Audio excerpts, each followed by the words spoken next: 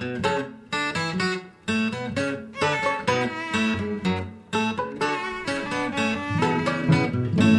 is Pretty Much Pop, a culture podcast, a podcast that explores afterlife-related media such as All Slugs Go to Heaven, Ding Dong, You Are Dead, and The Fast and Furious Part 9, Jason Statham Goes to Hell. Those are just consistently bad jokes. I don't know if I should include that. Today, everything is fine. Because we're covering the TV show The Good Place, running 4 seasons from 2016 to the present, created by Michael Schur.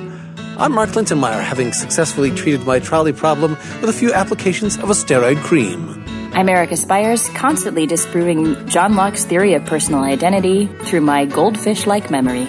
And I'm Brian Hurt, and I always knew that Dwight Schrute's Cousin Mose would make one of the smartest comedies in TV history. Dwight himself said it. The world shines on Mose, and sure enough. Wait, is Shore Mose? Uh-huh. I didn't know that. Well, we learned something. Thanks, everybody. See you next time.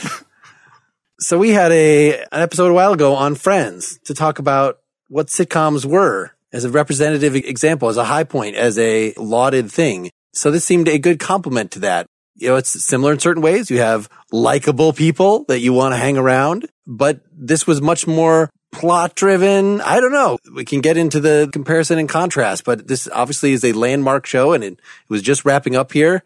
So it seemed fitting for us to circle back to the sitcom and see if it is, as was in the days when we were growing up, just rot in your brain. This is just the new version of Welcome Back, Kotter, isn't it? I don't know. Is it, Brian? It is not. All right, let's set our rules as always with spoilers. How much of this are we spoiling? Oh, love it. I think we have to. If we're going to talk about the final episode. If we're going to talk about anything beyond season 1. Basically, yeah. Beyond all the episodes besides the last episode of season 1, then yes, I suppose that's true. Brian, why don't you give us a little summary of what this show is for people who haven't watched it, and then after that point, we're going to spoil everything.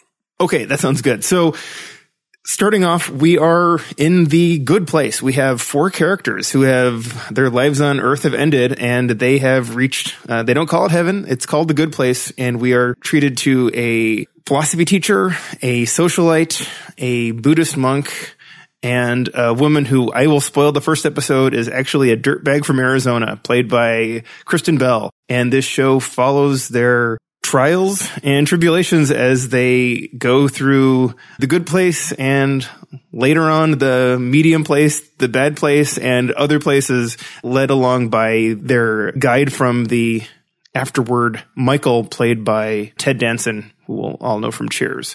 So go watch all 52 episodes and then listen to this podcast because the show's awesome. This is nothing like a sitcom except that it's really funny.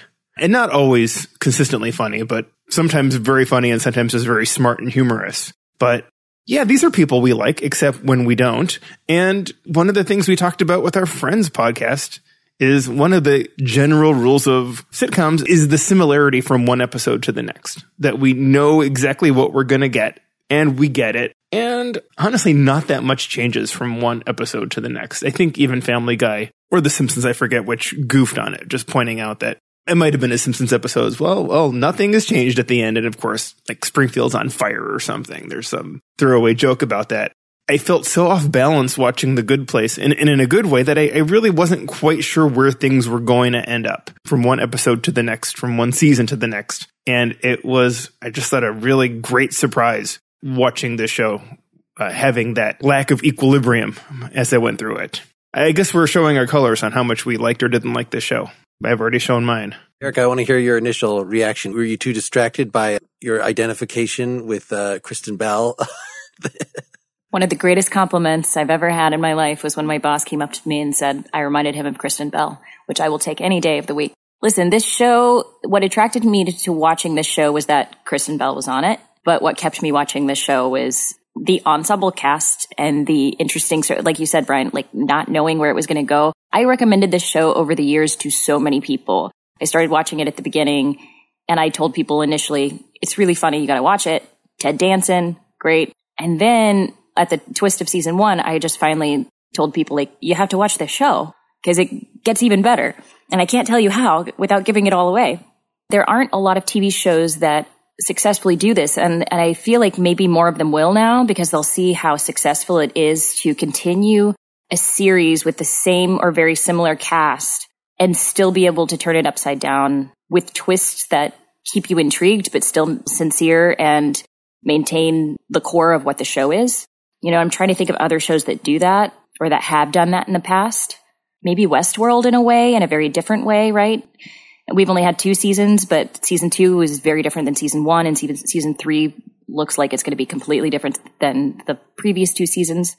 So, you know, I would hope they're doing something like that. But I just think what a smart way to do that. And also The Good Place had the good sense to stop us before we got tired of it.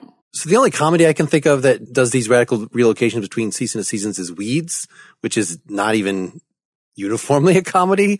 But I think, you know, we're just taking advantage of the fact of serialized television in a way that the sitcom was created to be something back in the day when you could tune into any one episode. And I think all shows were, you know, so this is really just, it's surprising that comedies had taken as long to catch up with other types of formats in taking advantage of the fact that everybody's going to watch from the beginning.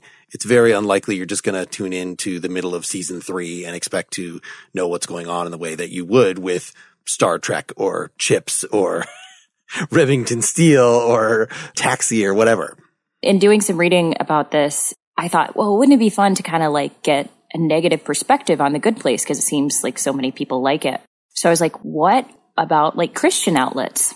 I wonder what Christian outlets have to say about the morality and like if they would recommend the show or not. And I read like 2 or 3 different Christian reviews and they really liked it. Like they saw the value in it. They saw the humor in it, even if they didn't agree with how it got there. They did have a point of like, you know, ultimately, you know, it misses the point that eternal salvation is not about good works. It's about accepting the grace of Jesus Christ or whatever. But like that was like a small paragraph at the end, and the rest of it, they just seemed to actually kind of agree with a lot of the morality behind it and just appreciative that there was something on television that helped people be better. To your question about whether other shows do this, I know we have spoken before about the Danny McBride series, Vice Principals and The Righteous Gemstones. And I think this idea of having a really short series where you can take a lot of quick turns and change your rules because you're not going to be doing it for very long. And then they end up getting the cast again together for a totally new series, but it's a lot of the same people. Right, like an anthology, right? More of an anthology type series. Not even, but feels like it. Like it almost feels like a theater rep company. Right. And I guess I haven't really watched much of it, but my understanding is American Horror Story does some of the same thing, right? It's some of the same actors from season to season, but they just tell a new story with some of the same actors, but they're all playing different characters. Why are we talking about this, Mark? As someone who listens to a philosophy podcast, I mean, I listen to easily 1 episode out of 100, so I know a lot about this stuff, but I'm wondering if you have any thoughts as a philosopher. Yeah, so it's similar to my thoughts on TED Talks or there are these other things that people do to educate themselves that you might think if this is the only thing you did, then it would just not be enough. Then you're just dabbling. You're maybe just making things worse for yourself. And I'm sure people think that about my show too.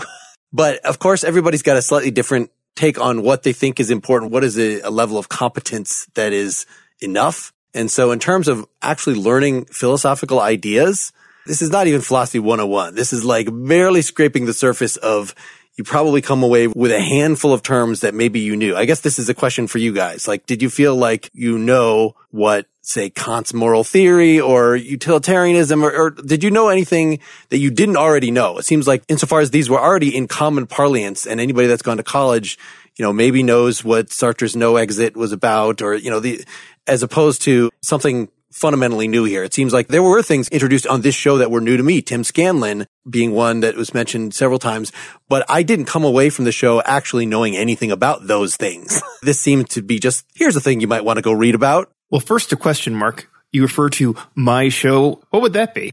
That's The Partially Examined Life, not this show. This show is not educational. Thanks for letting everyone know about that, Mark. It's kind of a irritating platitude, but the idea of knowing what you don't know as the first step towards knowledge. And I think this show did a bit of that, right? It's just long enough just enough exposure to say, hey, that's something I don't know about, and I can go learn more. You mentioned the trolley problem when you're introducing yourself, and that was an episode of the show that went a little deeper than maybe typically does, but honestly, Chidi writing on a blackboard about someone and saying, well, Hume was all about this, and then they're on to the next thing. Like, I didn't learn anything about Hume, but now I know there was someone named Hume if I didn't. I mean, I did. And maybe what he was about, and if that's interesting to me, I'll go learn more, but I haven't learned really anything yet. Now, this isn't my domain, so I don't know how much I should be irritated or not by how right or wrong he's getting things. In addition to having minimal exposure, is it totally reductive to the point of not even being correct how some of these things are presented, or are they, close enough for government work? That's what Hume's about, and this is what Heidegger's about, or are they being a little fast and loose? I think in the first season especially, it was fast and loose to the point of actually wrong. But then they got, I guess, Todd May and Pan Hieronymy are the names of the philosopher consultants that were on the show going forward. And I think that's when you had episodes like The Trolley Problem, which came out of not just Michael Schur's interest in philosophy, but consulting with people who have taught these things. And, how can we, using them as the basis for an episode idea, which just the fact that that is the thing, like, I'm going to give so many points to this show or any show that even tries anything like this. So I guess this is, Erica, this is what you're talking about. The religious papers lauding this show reminds me of, even if they don't think it did a good job or a correct job in terms of the ideology, they're trying.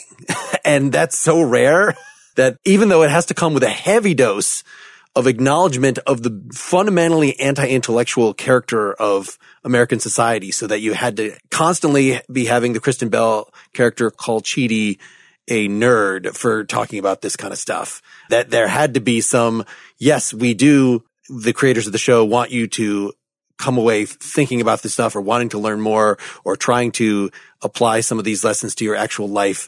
But we have to acknowledge what a nerdy thing this is. Like, there's still this fundamental shame about it. Definitely, it's a very self-aware show, which is part, I think, why it works so well.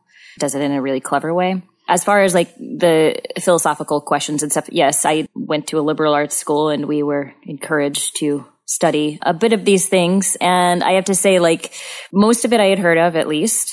But what I thought was interesting about this and the fact that so there's something, I think, of course, I'm a bit biased, but I think there's something really special about theater and television and these visual mediums to tell a story that sticks with us. In one of my philosophy classes in college, we actually watched Groundhog Day.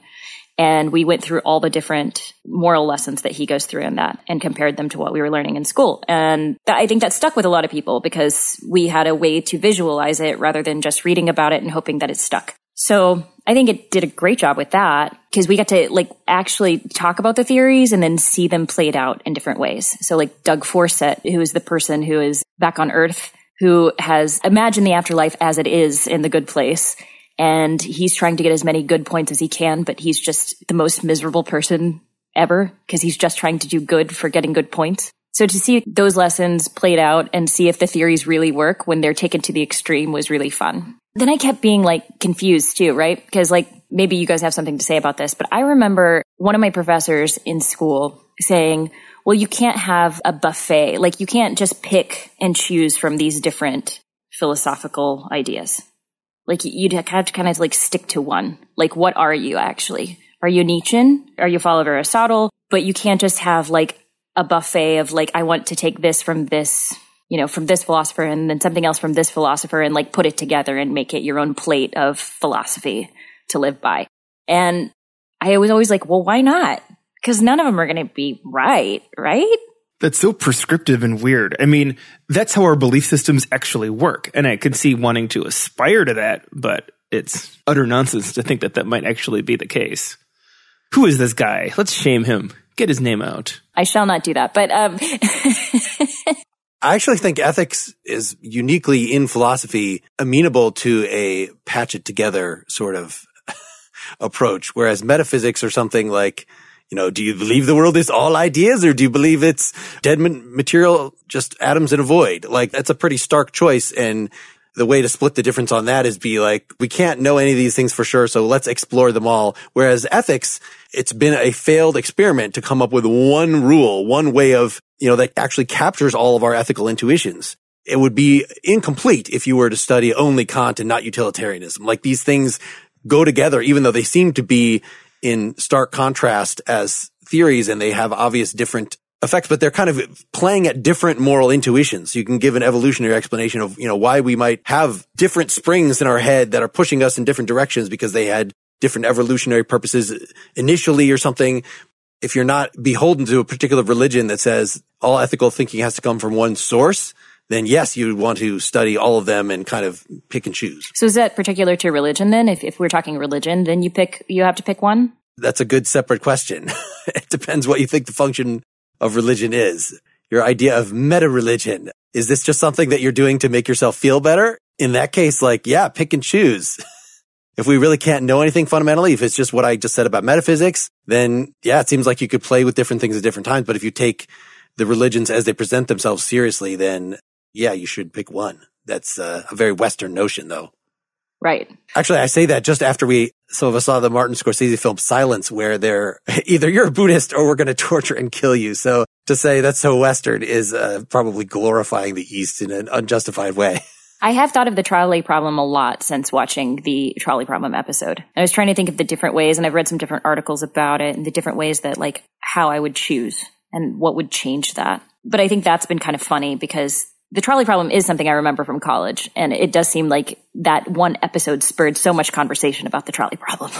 I know there's a card game out there, a bit like Cards Against Humanity, one of those party games for dirtbags where you have to do the trolley problem, and they lay out different cards of what's on either side of the trolley and which way it's going, and then you have to vote on whether someone is morally reprehensible for the choices that they're making. One nice thing about the trolley problem is it was recognized by the science fiction community. It won the Hugo Award that year for Best Short Performance Dramatic Presentation, which is really great to see this show. Actually, the next season, the episode Janet's won as well for the episode where we were inside Janet's head. So I have nothing but good things to say about how carefully this was put together, how good the performances were. I also recommend maybe not listening to all 52 episodes, but at least to some of the Michael Schur episodes of the official podcast with Mark Evan Jackson, who plays the head devil, interviewing various people involved in the show. And they kind of go through every episode in detail and point out all the Easter eggs and the writing decisions. And that's a little too much for me. Maybe if I'd been listening to it as I was going through, I would have wanted to do that. But getting a glimpse into the writer's room and how this was put together, how deliberately, really makes you appreciate it more. At the same time, did anybody share a kind of fatigue? This is something I wanted to explore here, that by the end, when these last episodes were coming up, I almost didn't want to bother because the twists and turns had so drained the dramatic tension for me that there wasn't any like there was at the end of season 1, say ooh, what's going to happen next? Ooh, what's going to happen? It was just, this is a bunch of random stuff. I so don't know what's going to happen next, or the stakes have gotten too otherworldly, which is ironic to say that they weren't otherworldly from the start, but they've gotten too removed from human experience for me to care. But then I was won back by the actual presentation of the finale and things. I agree with that, Mark. I was not eagerly anticipating in a way of wanting things resolved, but I was looking forward to just enjoying it. This is something I've grown to be really comfortable with, and whatever send-off these characters were going to get, I felt really confident I was going to enjoy. So found a little quiet time. It was almost cozy sitting down to watch the end. Maybe it's just the nature of watching a comedy, but there wasn't anything that was making me be like, oh God, what's going to happen next week? I was always enjoying putting the show on every week when I would watch it. But had this been a show that I couldn't have streamed on Hulu after I got rid of network television, I don't know when I would have caught back up with it and how compelled I would have been to do so. Whereas, if you have something that's more of a sci-fi thriller or something like that, then you're like, I got to know what happens. That wasn't the point of this show. Maybe even considering that Schur did a lot of work, I read that he talked to Damon Lindelof because he had the idea about doing this show after watching The Leftovers. And Lindelof suggested to him, hey, if you're going to do this, great, but really have an exact idea of where the show's going. Have yourself a map for the whole thing, which I thought was kind of ironic since he's learned his lesson. Exactly. I guess that's how he knew that. Well, sure, made a map. He kind of mapped it all out, and it turns out it spelled the words Jeremy Baramy. It was crazy. The fact that he did all of this planning, maybe he did it on purpose in the final season to let us sit with it and be ready to let it go. Because that's a bit of what he did with that last episode, right? Or the last couple of episodes. So we finally get to the actual good place. And we see that the only people who have gotten into it it's been thousands of years, right? Since anybody has gotten actually into the good place. I believe it was 531 years. Thank you. 531 years. Yes. Since the system was broken beyond repair and nobody else could get in. And so we see that all those people who have been there that long are really, really bored. And certainly I don't think we got really, really bored of the good place, but we got used to it. It became like a warm blanket. Maybe he kind of did that to get us ready to let go of it.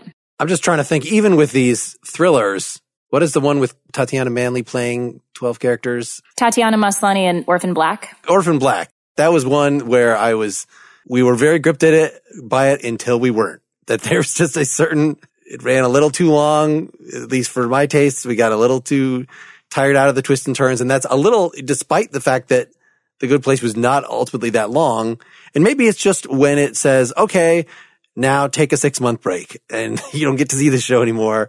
Then things happen and you stop caring and you watch a little later and it doesn't immediately click back. So maybe it would have been a different experience streaming the entire thing. I'd be interested to hear what the people who actually went and watched all 4 seasons plus the capper after us warning them at the beginning of this show or some other reason recently, what they thought as opposed to us. I might have binged season 1, but then, after that was going at more or less real time like everybody else. I think this had the potential to be the greatest show that was ever canceled, right? This could have been the comedy version of Firefly if it had just gone 1 season and then the studio exec said, yeah, we don't get it. We're canceling it. If it had ended after season 1, people would have lost their minds. What this show could have been. And I think it didn't quite live up to the tight genius of season 1, but it also went so far in new directions that I think we can certainly forgive it for not. Was it season 2 that ended with all the twists at the train station? I thought those were, or was that season 3? I forget it. I just thought it was a little dopey with all the. Season 2 ends with the burrito, ends with them confronting. I didn't think this was this early in the show, but that they can find the Maya Rudolph judge character and that as a prelude to them being cast back on Earth. There was something comfortable about the original Good Place, about the first season, that even with the discovery and the reboots and things, that it was a little disconcerting and you kind of wanted, in some ways, just stay there or keep remaking that, or I just want a new version of something familiar. This is the kind of demand that pop culture makes within our psyches here. It was a fine line to serve enough of that, but yet disappoint enough of that. I would love to talk a bit about the last episode because last episodes are so difficult to do for any TV show. Most of them are done very poorly. I thought this one was done beautifully and I have some thoughts about it. So I wanted to open that up for you guys too, to say, what did you think of it? Does it match up at all with what you hope the afterlife might be and the meaning of it all? Do either of you have what you think is a really good ending of a comedy? I have some drama shows that I feel like ended really well. And I always point to Breaking Bad as maybe my favorite ending of a TV show. But is there a comedy that you thought maybe, and people point to Newhart sometimes, which was more of a gag than anything else, but you just thought ended really well? I can't think offhand. I mean, the ones that I've reviewed recently, Friends, I thought that when a show plays on the dramatic elements and makes you, to the extent that you care about these characters, you're asking this question makes me think of one that I constantly think of that I just thought was hilariously bad at the time, was the show Just Shoot Me. If you remember that show. I remember it. I didn't watch it enough to know how it ended. It ended in the same kind of way that Friends did, in everybody being I don't even remember what happened to the episode. I just remember that it was really assuming that you cared about these characters. And I so didn't. It's a show that I watched all the way through, but it's pretty funny. It's a pretty good cast. The writing is okay. It's better than a lot of other things.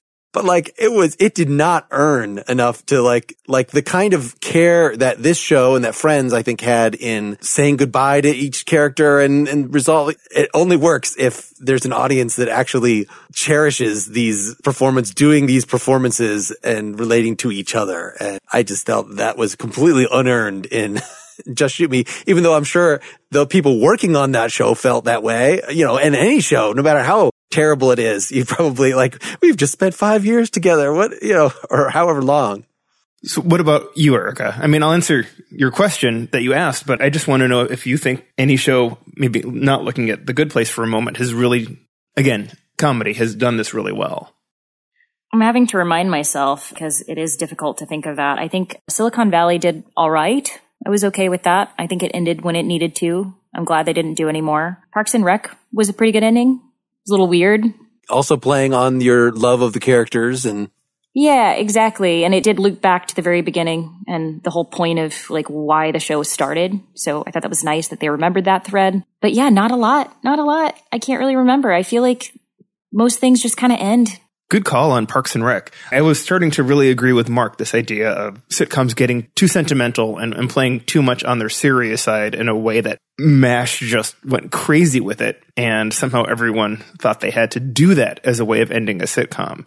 And to look at what Parks and Rec did, it was respectful, but it still went for comedy in ways that I appreciated. So back to The Good Place, I think what this show had going for it is it was serious in some ways. It did always have a fascination with these mysteries. And so for it to be continuing to do that in its final episode was totally appropriate.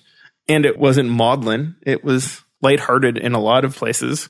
It also went back to its first episode in some ways. Jason somehow becoming a monk at the end, I thought was so clever. I didn't actually see it until it was pointed out to me, and I said, "You son of a bitch. Nicely done." So that's great. That wasn't my favorite episode, but the last ones seldom are, but I appreciated the finale of The Good Place. Is it how you would imagine or hope that the afterlife would be? Pass. Mark? No, you have no opinion on that? Correct. I wonder what Mark says. Sure. Yeah, no, of course, you can do whatever you want for as long as you want and be with the people that you love. I was actually thinking back to Tolkien and the Silmarillion and his introduction of death is the gift to humans. The first people, the elves, they didn't get that. And so they just had to hang around for a long time. You can see what antisocial bastards they eventually become. And so I knew that this was going to be a thing. I guess I wasn't trying to predict what The Good Place was going to be for real or anything like this, because by this time it had detached itself too much, even from my speculating philosophical mind, from my kind of caring enough to use this as my conceptual playground or whatever to what would I have done if I was making this The Good Place? What would I want The Good Place to be like? But certainly, yes, the fundamental insight of if you do anything forever, that's going to be too much. These are things that should immediately occur to you. In the podcast where on the finale, talking to Michael Schur about, was there a particular philosopher or something that this idea of the afterlife, it's no, it's just a common sense thing that occurs to you as soon as you think about what heaven would be. You're really just going to be sitting there motionless, playing a harp all the time. What? It's a concept that doesn't make sense in the first place, if you think about it, and is, I think, a fundamental reason why people should flee from traditional religion if they're actually trying to get you to buy into this thing. What about you, Erica? So this episode really hit me. I just feel like I'm going through stuff in my life right now. Yeah, I think I'm going through one of those life transitions where you hit a certain point or maybe a peak of certain sorts, and then you're looking out and trying to figure out what's next, and is this all there is? So I've been reading some Greek mythology, and it hit in exactly some of these points. Of course, it's stuff that I've thought about before, but it presented it to me in a way that was very poignant at this time in my life. In a similar way that Battlestar Galactica always talked about how the Cylons, ultimately, they wanted the opportunity to end things because that's what made life matter. There was that part of it, is that there has to be some sort of ending. And then when they asked what that was, The Good Place just very sweetly said, well, we don't know. It's just a sort of peace. Because I also, I assume, you guys don't really believe in an afterlife, but what I hope that life is in general, whether it's this life here or what people believe is an afterlife, is that we do ultimately have a chance to try many things to fail, to succeed, and to get to the point where we're like, yeah, we kind of have done that. Like, all right, peace out. So that was really beautifully done. I laughed so much that like Jason's final goodbye was after he had played the perfect game of Madden, and he was just ready to go. He was the simplest of them, but like also in a way, just like so in tune with his emotions in a way that the rest of them weren't because he was so simple. And then I wept like a baby when Chidi's last day was happening. Definitely feel like I could identify with, I think most of us can identify with Eleanor's situation where this person that you love, it's not that they don't love you anymore. They're just kind of like, that's it. They're ready to go. And she had to finally allow him to pass.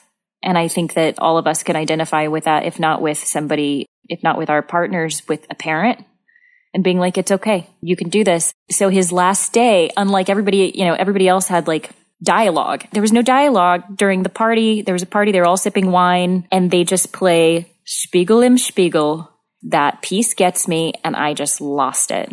It felt like Eastern philosophy, which they had ended up, talking about. Which I'm going to stop dropping things from the podcast because people can go listen to the official podcast. But Spiegel im Spiegel by Ervo Pärt is the song that Michael Schur listened to continuously for days while writing the finale.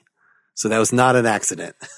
Whoa. I remember the first time I heard that piece and I was lying on the ground at sounds like I was a high college student, but I actually wasn't. I think I was just lying on the ground in somebody's apartment and they played that and I just like drifted off into the most meditative state.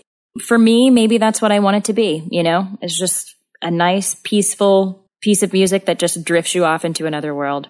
Walk back my flippant past from earlier. Truly, the afterlife doesn't resonate with me at all, but I think that what's going on in this episode is a really aspirational way to end the real life, right? If you could get to the end of your life with that sense of fulfillment and peace as you drift back into entropy and nothingness, that's great. In my youth, I would see older people who seemed to be pretty content with their lives. And as a young pisher, I didn't really get that. I had a lot I wanted to do. And as I'm getting older, I'm starting to see why most people who do make it to a natural end generally are pretty good with things. So maybe that's just a transition. You just can't see through the lens of an old person when you're not there yet. And so as I continue my journey and knock wood, keep making it maybe a couple more decades here, I will maybe achieve that level of peace that I think would be a really good way to go with. I think also by, not doing, and there was no reason to do any age makeup, but I think a lot of shows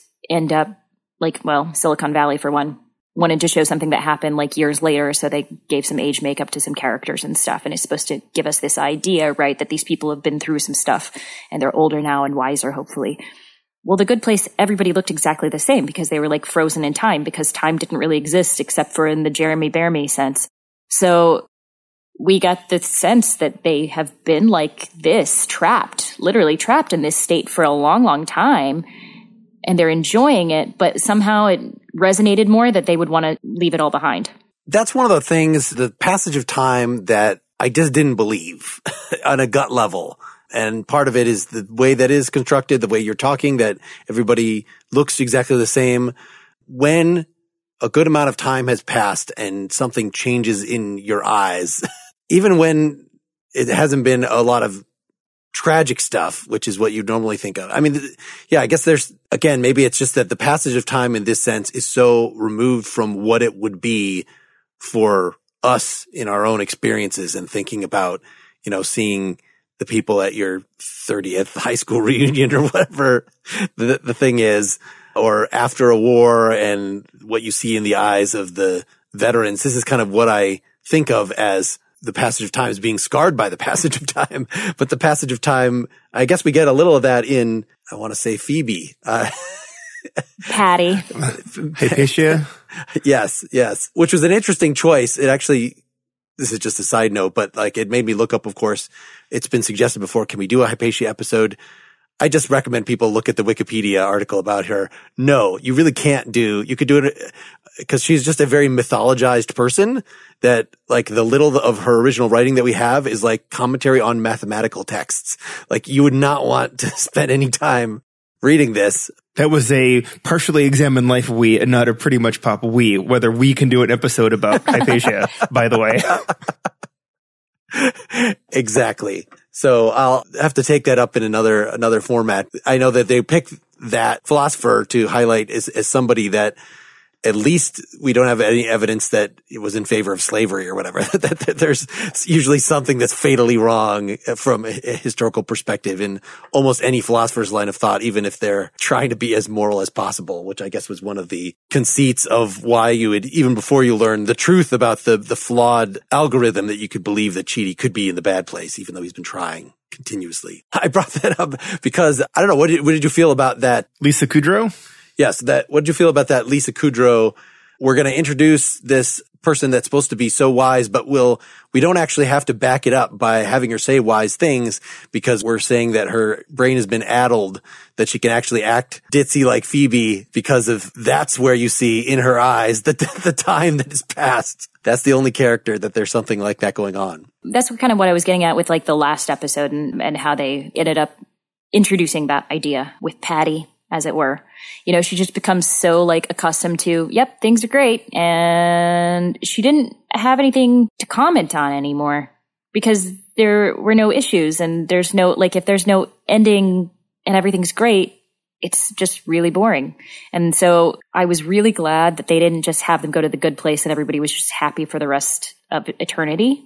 And that we saw that, yeah, eternity is longer than any of us can imagine. And let's see some people who've been through some, and how it doesn't even matter anymore. At least for me, what that helps me see is when I am going through struggles in life, and maybe this is just to trick myself into thinking it's great, but like to trick myself into thinking that, yeah, this is why life is worth it. Like these struggles are something to look forward to, because at least there's something to fight for. When you have nothing to fight for because everything's already there for you, but it almost feels like what depression truly is, right? It's like this void of nothingness. Because what is the point if things are always awesome? Right. And I think just adding here's a way that the characters can leave the good place would not be enough to sort of solve that. And now Hypatia is starting to be able to think again, and things are magically fixed for these characters. Well, yeah, but like just knowing that they can gives them the will to want to try things, because they know that they can end it. So if you know you can end it, then you're like, okay, well, let's do some stuff because eventually I'm going to want to end it. You don't think that's enough? I get it. And there's, as I acknowledged initially, that there's a definite truth to the death being a gift thing, providing meaning. But I still felt it was kind of a cheat in this artificial world they'd created. But maybe I'm trying to take it a little too seriously, that these are not, especially a character like that, we don't have any background with. They're trying to retain some sort of psychological truth with the main characters and attempt very difficult transitions and make them plausible and likable with the non-human characters that are becoming more steadily human. So like that is enough. If they're going to play shorthand and pretend that these people that have been in heaven for millennia, or Baramies, however many Jeremy Baramies, the unit of time there, I'm thinking that the deadening process is like Dr. Manhattan, right? That once you become this thing to whom no mortal considerations really accrue, then I think, yeah, God is not going to be a loving God. God is going to be this weird thing that you could not possibly relate to, because that's what it is to be somebody like that. And to imagine that creatures like that are going to become recognizably more human merely by adding in death immediately, that's, I'll say charitably, a symbolic shorthand. It's not a realistic character development. So Mark hated it, is what it comes down to. And when Michael Schur listens to our podcast, I sure wished that anybody involved in this, was getting secretly educated by the Partially Examined Life, because D. Bradley Baker told me that there's a cadre of Hollywood people who talk about that podcast and all listen to it together. And so I would be so honored. I don't think so. I think that Michael Schur, goes to the primary sources and watches iTunes U things or whatever, not my stupid show, but it sure would have been nice. And because this was kind of treading in my domain a little bit, of course, I'm invading the domain of actual academics in treading that domain in the first place, which folks think we regularly get comments that that's very pretentious of you to be doing that without a doctorate. So that, anytime anybody, this is just part of the anti-intellectualism of America, but putting that aside, but I wanted them to put in the effort to come up with a couple pages of what Chidi's actual giant thesis was. It was a funny gag that he had this 1,000-page thing, but I wanted to show evidence that somebody in the writer's room thought through what would actually fill 1,000 pages. They tried a little bit, but I don't know. That was a place that I wish that maybe they had Todd May on the philosophical consultant on in the first season rather than in the second season. I think we really are meant to believe that it's the ramblings of a madman. There wasn't a coherent thesis that you could boil it down to because of his clinical indecisiveness, that he could never have landed on one thing. It would be more reasonable to think that it was truly Unabomber stuff. There are just so many actual philosophers who write these long books where they go through everybody else's view and kind of critique them. And then there's a guy that I took a class from, Leland Sklar. He wrote in the area of philosophy of space and time. Somebody had coined a thing for him. I thought he was going to finally tell me his view, but he was just sklarring around. That became an actual term. So I don't think it's uncommon at all. I could imagine easily this tour of the world's history of literature that would make up this thing that would not necessarily be a Unabomber type mess. But, anyway. I just imagine he was arguing with himself so much all the time that he no longer had time for actual human interaction. That's a moral issue of its own when you're talking about morality but not actually practicing it. When you reflect on something too much, then you inevitably very quickly turn in a meta direction. So if you're obsessing, this is just a theory here, about morality in this way, right? There are certainly characters who say are in a particular religious tradition, and then they are just consumed with guilt, or am I doing this good enough? In other words, their morality system is set in place, and they can just be consumed in self-reflection of, am I living up to this standard? But if you're doing this philosophically, you're questioning the standard. And then very quickly, you get to the point of questioning the whole practice of having standards. So you move from ethics to meta-ethics. Chidi would have been all over that in year one. And yet I don't think Michael Schur was at that point, or that's not how he sees ethics. And so that was, I don't know, maybe there wasn't enough detail packed in. Existentialism was mentioned. It was definitely an ongoing thing, but that's one of the turns that Nietzsche to existentialism takes, is just questioning whether there is a right or wrong thing at all. What would there possibly be in the world that could make there be a right and wrong thing? And, in this show, it was, there's a point system, but then you question, well, is the point system just? And how would what would be the further standard that you would measure the point system by? You could either just try to answer that question and say, no, what is the real right thing? Or you could actually ask the question of, is there a right thing? Is that something that even makes conceptual sense? Especially taking away the stakes, right, of life and death. If you think removing suffering is what makes an action good, then once we're in a post-life situation, it seems like it doesn't matter if you just eat all the shrimp, right? Because there are no real consequences. You can ask Janet for more shrimp. Well, those wouldn't be the consequences, though, anymore, right? It would be a different consequence. Of being rude to somebody and somebody getting offended. Yeah, I'm just thinking it wouldn't even be how do you feel after eating too much shrimp, because you're going to feel fine. But it's then deeper into but what actually is going to make me at that point, I feel like what you would then care about is just being a better person, right? If we think about Maslow's hierarchy of needs, if we have all those other things taken care of for us, then aren't we just stuck at the top, figuring out how to gain true enlightenment?